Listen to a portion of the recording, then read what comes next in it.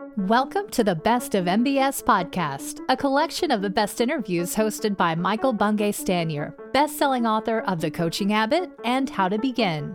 Today's interview is from the Coaching Habit podcast. Here's your host, MBS. I am Michael Bungay Stanier. You're listening to the Coaching Habit podcast, where I get to talk to writers, thinkers, movers, shakers, sometimes even coaches, to just talk about what coaching is, how coaching's influenced and affected people's lives, how they show up to be more coach-like with the people with whom they work. And today I get to talk to one of my role models, a mentor, and a long-term friend of mine in the coaching world, Ruth Ann Harnisch. And when I do these interviews, I ask people to send me their bio, and Ruth Ann sent me hers, and I'm like, holy cow. I could spend the whole interview just talking about Ruth Ann's bio. As she says at the start, she is a multi-hyphenate. So she is an activist, a philanthropist, an author, a journalist. She is a coach as well. She's a founder of various institutions. She's an executive producer of movies. She really has a great deal of influence. And I know her as one of the great champions for coaching. She comes to coaching in part as a philanthropist, and has been a great supporter and founder of things like the TED Fellows Coaching Program, which is known as Support Ed, which I was lucky enough to be part of for a while. She funds the coaching program of the Sundance Institute of Women at the Sundance Fellows Initiative, and she's the founding father of the Institute of Coaching at the Harvard Medical School's McLeay Hospital. She's an active coach herself. She runs a pro bono coaching practice, and served on the board of the ICF, the International Coach Federation, and the IAC as well.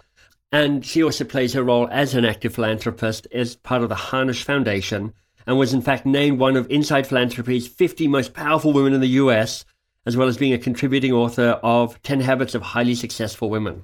There is actually more, but I'm going to call it at that because I want to actually talk to Ruth Ann, not just talk about Ruth Ann. So Ruth Ann, welcome. It's so nice to have you here. Such a delight to be with you. And I want to thank you for all the years that you gave of your time, your talent, and your expertise to those amazing, talk about multi-hyphenates known as the TED Fellows. Oh, so good. It's different coaching people of extraordinary ability, isn't it? And it was so interesting because these are people recognized as TED Fellows, so recognized as having potential to really change the world. And Ruth Ann and Renee Friedman, as the founders of this, would create a weekend where people would show up, and these telefellows would be both brilliant and exhausted. Brilliant because they're brilliant, exhausted because they're overwhelmed by the enormity of their idea. And Ruth Ann and Renee brought supporters and facilitators and subject matter experts in to give these fellows a boost to get them closer to having the impact in the world that they were seeking. They were wonderful events. Those were life-changing events for so many people, coaches included, because one of the things that we don't talk about is that we as coaches are often transformed by the experience of working with extraordinary people. Yeah, that's exactly right. And honestly, I think the prevailing sentiment of these TED Fellow events was, I have no idea why I'm here and I have no idea how I can help these young, talented people. But I think all the coaches grew and learned from that. Well, the program itself was such an important part of amplifying the fellows' experience. Renee Friedman volunteered to get a cadre. She had, I think over 100 people on her roster of professional coaches with a minimum of 7 years experience, coaching high-quality people so that they were not working in simple problems, but major complex problems. And all these people selflessly volunteered. Every fellow had the opportunity to have a personal coach, and for at least their fellowship year, and then for some years afterward, because Renee was able to make these matches. And for anyone who is considering adding coaching to anything you're doing, if you've heard of the TED conferences, you know they're a big deal thing. When the TED Fellows were asked, what's been most important to you to have the TED Fellowship? The thing that they said most often was either being at the conference itself or being coached. And for many, coaching was their number one benefit. Wow. So whatever it is your business or organization or any group might be up to, consider adding a coaching component to maximize the effectiveness of whatever it is you are doing. I'm going to ask you a little more about that because I'm curious. I mean, you've seen a lot of water under the bridge in the world of coaching. And I'm just curious, as you think about the impact you see these coaches having, what lessons have you learned around deploying coaches so that they can have the impact that they're hungry for? Because I've certainly seen it attempting to deploy coaches, and it's a bit of an anticlimax. The TED Fellows thing, obviously a big success. So I'm curious to know what you learned about what makes it work. Well, Michael, so many coaches I have met are in the unfortunate position of needing to sell their services as much as they need to deliver them. Mm-hmm. And oftentimes the financial complication of the relationship is what I see as the obstacle. One of the reasons my coaching is so satisfying to me, and I think received so well by others, is there's no financial transaction involved because I'm blessed not to have to work for the money. And the people who have been participating in TED Fellows and the Sundance Fellows are people who are enough along in their life that this is their gift to the world. So by removing the financial incentive, the how can I get more business out of this, by how can I make this my gift, I think that transforms the quality of the coaching relationship.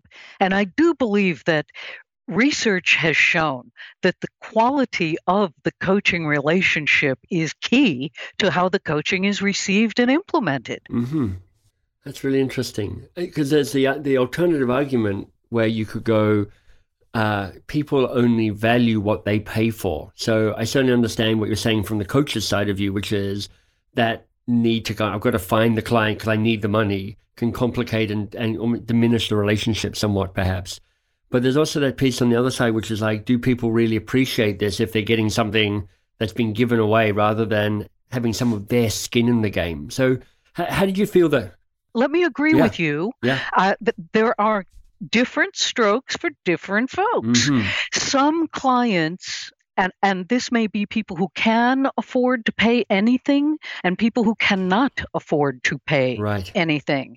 Some clients only value things that have a dollar figure attached to them. Right. That's their value system. Yeah. If it doesn't have what we call money, which is a whole nother topic. Yes. Yeah, exactly. Let's do that sometime. Yeah. But the thing we call money is what they want, not the thing we call value. Yeah. They want the thing we call money. And so if someone is giving them a service of any kind and not charging money, such a person will say, well, that can't be worth anything. Right. But there are others who are value oriented, not dollar or pound or shilling oriented, who will look at the gift for what it is, and their gratitude will pour over the coach because they recognize, or whoever is giving them or doing a service pro bono. Yes.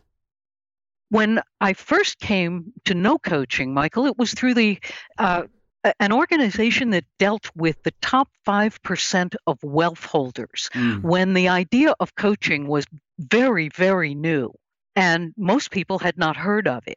Wealthy people are, I don't want to paint them with a broad brush, but most of the wealthy people I have known are accustomed to being regarded as a wallet, as a source of money. They are not seen as themselves as humans as much as they are seen as a net worth with capability of giving me some. Right. I totally hear that, yeah.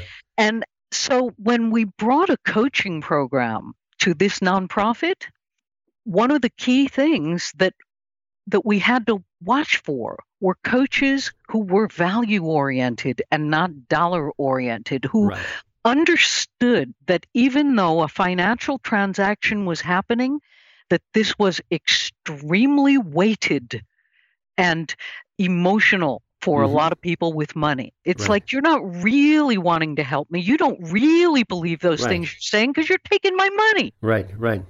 So in that case, the value proposition, the pro bono coach for the wealthy person is perhaps more appreciated than the one who costs a reasonable fee.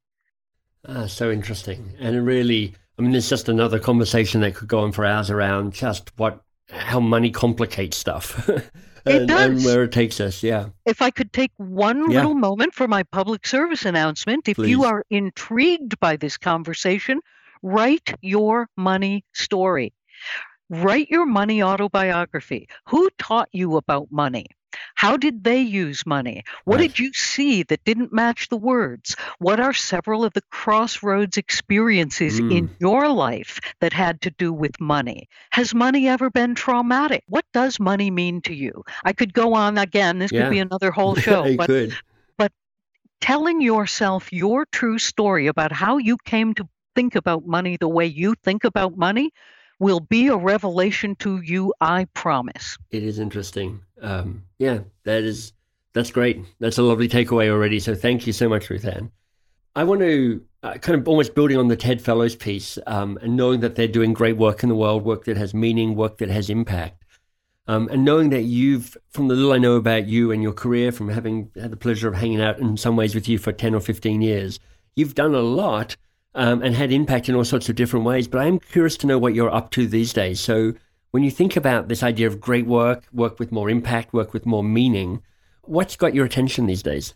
You have asked me on the very day that we are launching more of our projects into the world. The Harnisch Foundation has created a curriculum for girls 8 to 13 called Funny Girls. Oh, lovely. And it teaches leadership skills through improv.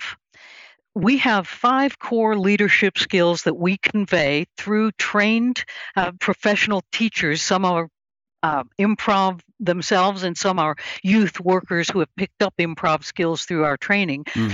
But kids get a chance to learn how to be fully themselves, come into their full voice, learn to work well with others, learn to be in touch with their emotions and therefore in touch with the emotions of others.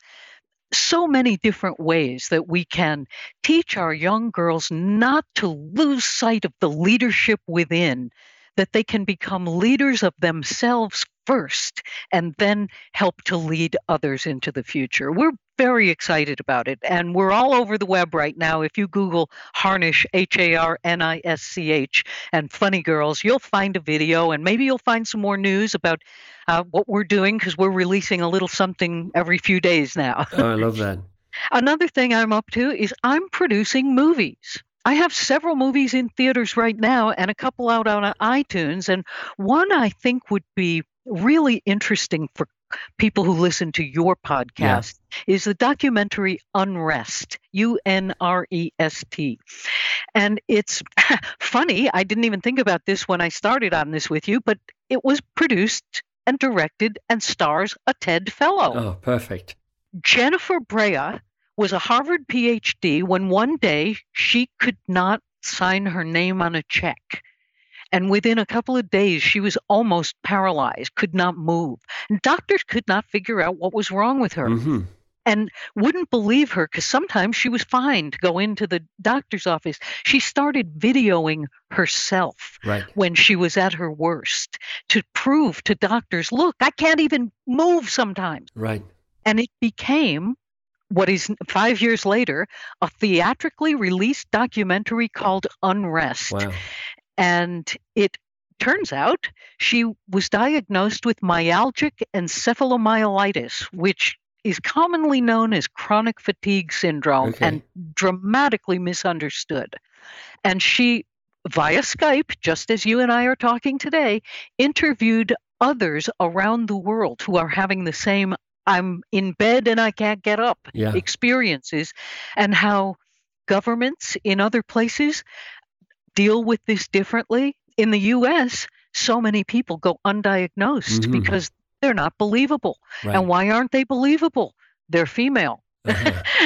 85% of the people who get this are female. Women, right. And therefore, hard for a doctor to believe that it's not just all in her head. Right.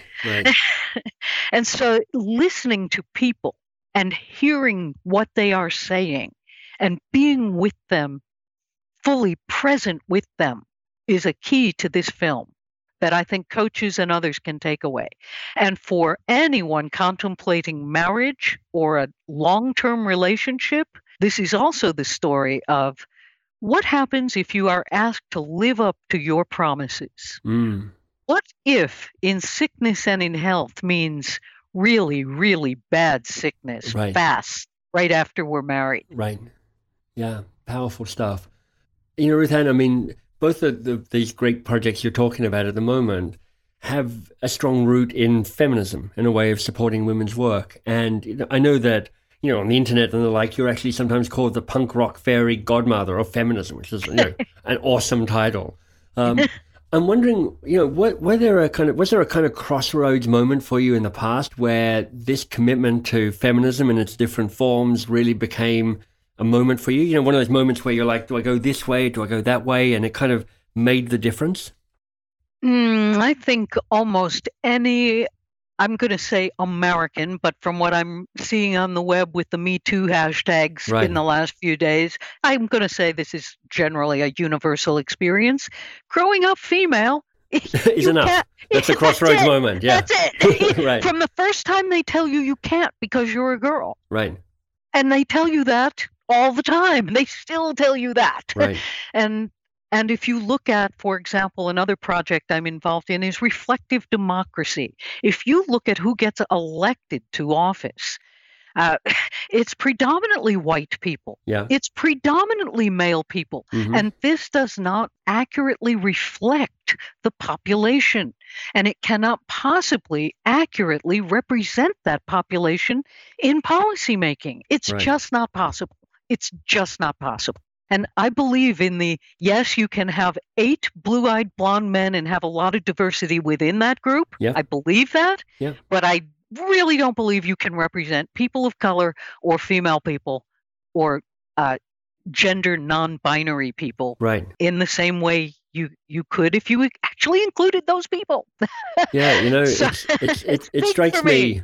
I mean, this is kind of related, but every time I walk onto an airplane and I walk through business class, and I'm like, there's a lot of old white dudes here. It's like, there's got to be something going on here where there's such a overrepresentation of white men in positions of power in politics and beyond. When I first met you, Michael, I wondered what it was like for you not being exactly like everyone else. By that, I mean Canadian, of course. No. Right. But I also, the first time I met you in person, said, well, he's also tall, handsome, smart, and charming. So he probably doesn't experience life the same way others might Right. had they shared some of his circumstances. Yeah, and not just that, but straight and well educated as well. So I've got a bunch of things that absolutely put me in a position where, like, if I'm not succeeding in the system, what the hell's going on here? Because I've had all the cards dealt to me, quite frankly. So yeah, it's an interesting position where you reflect on the privilege that you have and you go, how do I manage my position of privilege to allow others to flourish? And that's where I am now, because I started out poor, scrappy, and female and white and feeling terribly discriminated against because I was. Yeah. But now that I'm old and that I'm still white, still female, Still scrappy. and still scrappy, but I have to remember I'm now in a hugely privileged position because I have had some of the advantages you mentioned. I'm not college graduate, but I am educated. I have had the privilege of great teaching. Yeah. I have financial resources that were unimaginable to me at an earlier time in my life. I was bankrupt once, so I mean, having anything is pretty great. To have Right. to have extra is remarkable. So at this point in my life, I'm trying to drop the mic and Right. pass it to women of color, other people of color, non-binary people, and younger people, Right. because I recognize how much privilege I have. And I might have said to you when you invited me kindly to be your guest, maybe there's somebody else who doesn't have quite as much privilege who needs this spot. But Yeah. I have faith that you're going to get to that person too. Yeah. And I love you, so I wanted to talk to you. Well, thank you. Thank you. And I'm quite conscious of wanting to create a podcast, which a guest list, which reflects the world rather than reflects my my many lovely white male friends who are all interesting, but they're, to your point of view, there's diversity within that, but there's not as much diversity as there is in the world. And we love the world. Right. Some people want to reject what's different, but I think the coaching profession and being in the habit of this is the coaching habit, being in the habit Right. of having a coach-like attitude toward those you meet, which is there is greatness in you. Yeah. There is so much in you you don't even see in yourself that I am going to see in you and reflect back to you with positivity. Yeah. That's how I try to approach the world. As many will tell you, I fail constantly, but I don't want to send away those people with whom I have differences. I want the greatness in all of us to make this inclusive, diverse world all that it can and should be for all of us. Ruth Ann, one of the things I know about great coaches is that they do their own work. They self-reflect, they have a degree of self-awareness, self-wisdom. This conversation around diversity is one reflection of that.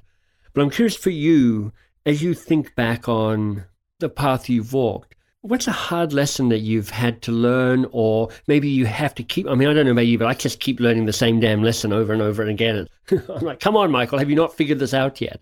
But I'm wondering for you, is there a hard lesson that you've continued to have to learn? I've never really thought, what could my book be? But that could be a whole book. Right. Stuff I have to learn over and over Right. and over and over. One that I learned that I don't have to learn over and over is the way I grew up, the times in which I grew up, favored the iconoclast, that rugged individualist, that she made it herself, the self-made man, the one great human theory, Right. it's my idea. Well, I learned if your idea doesn't have friends, it's not a very good idea. Right. And if you're the only person who's really caring about something or demanding to be the spokesperson for it or to own it, what happens if you get hit by the proverbial bus? Your idea goes too. Mm-hmm. And I have so many of my coaching clients have this same I've got to do this myself attitude. Right. Or I dare not ask for help. Right. The Superman syndrome. Yeah. Or if I don't do it myself, I'm a loser, or I'm weak, or it's not really my idea then. Well, guess what? It's not your idea anyway. Right. You got that idea from somewhere, but it didn't come just from you. Yeah. It's a product of everything in your life that produced that idea. And your idea will not come to life alone either. It will be the product of all of its friends and all of the infrastructure and ecosystems that will exist to bring it into being. Yeah, I love that. I think I say in the Great Workbook, if you're doing great work by yourself, you're probably not actually doing great work. But I like how here's another one. Well, I like how you said that better. Yeah, no, go for it. Here's another one that I don't have to learn over and over again. Right. When people tell you who they are, believe them. Oh, it's the Maya Angelou. I love that. Yeah. And she says, believe them the first time. Nice. And these are lessons, both of the ones I just told you are things I had to learn over and over and over and over until now I go, oh, you are telling me who you are. Like right away, you're telling me who you are. I need to believe you. And why is that? What's the benefit of believing somebody right away when they tell you who they are? Because we make people up in our heads. We invent them to suit the picture we have of them.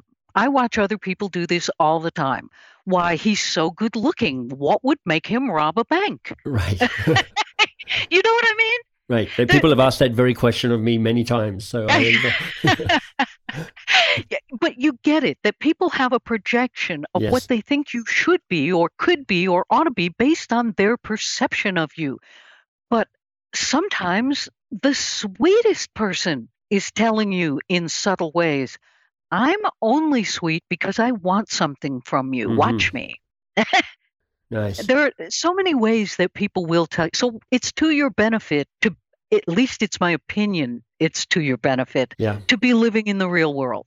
Nice. So that you do not lose money, emotion, time to people who are saying words to you, Right. but telling you who they are in ever so many other ways. I think that's the key lesson for me, which is what you're asking people to do is see who's standing in front of you and listen with all your senses as to who's actually showing up, because that's probably the truth. So another thing I've had to learn over and over, and clearly haven't learned very well, is don't interrupt. I love it. I'm not kidding. That's hard for me because as a former television host and radio host, Yes. it's your job to keep it moving. Right. And sometimes you have to interrupt a person to get to the commercial or because that has gone on too long. Right. And I'm afraid that habit has carried through my lifetimes when it is inappropriate and rude, and I apologize. Well, I didn't feel interrupted if you're apologizing to me, but allow me to move us on to the final question I wanted to ask you in this interview, which was this. You know, you're a vastly experienced coach. You've worked with all sorts of people. You have a great array of coaching tools and models and processes at your fingertips. But is there a favorite process or a tool or model that you have, one that you kind of come back to, or you just lean into it because it works so well, so often it has the impact you're looking for? What's a favorite coaching approach or tool for you? To ask at the beginning of the call, what is your hoped for outcome? Nice. So that I know right away what they are expecting to, and I may expand by saying, what do you hope to say is true at the end of this conversation that is not true right now? Oh, I love that question. I got that from another coach. Yeah. and I got both of those from two other coaches. And I think I know who they are, but I hate to credit the wrong coaches. So I will send you in the coaching notes later. Perfect. And there's a coaching question I love because you can always use it, which is, why are you telling me this now? And you emphasize a different word depending on why are you telling me this now? Right. Why are you telling me this now? Right. Why are you telling me that? Why are you telling me this now? Why are you telling me this now? Every one of those is a different question. I love that. That's such a great insight. I mean, there's two levels of learning there. One is that particular question, but one is to hear that any question probably has 5 versions of that question within it, just depending on where you put the emphasis. I'm just going to put out there that Barbara Mark and Renee Friedman probably taught me those things. Perfect. Hope it works. We'll give them the credit. And if you feel that you should get the credit, please call us at our toll-free number, 1-800-MICHAEL-COACHES, and you can correct me around that. Ruth Ann, this has been a wonderful conversation. For people who want to find out more about the range and interesting, cool projects you're doing at the Harnisch Foundation and beyond, where should they look? We are online at the HF for Harnisch Foundation, the hf.org. I'm on Twitter, Ruth Ann Harnisch. The Harnisch Foundation is there too, and Instagram and Facebook. I'm everywhere. Perfect. And I am so grateful to you, Michael, for your service to coaching and your fine work with clients. I love your books. I buy them in mass quantities and I hand them out to people all the time. Thank you, Ruth Ann. This has been lovely. Thanks very much. We hope you enjoyed this Best of MBS interview. Want more great content? Head to mbs.works. There you'll find MBS's new podcast, 2 Pages. You can learn about his best-selling books, and you can join the newsletter. That's mbs.works.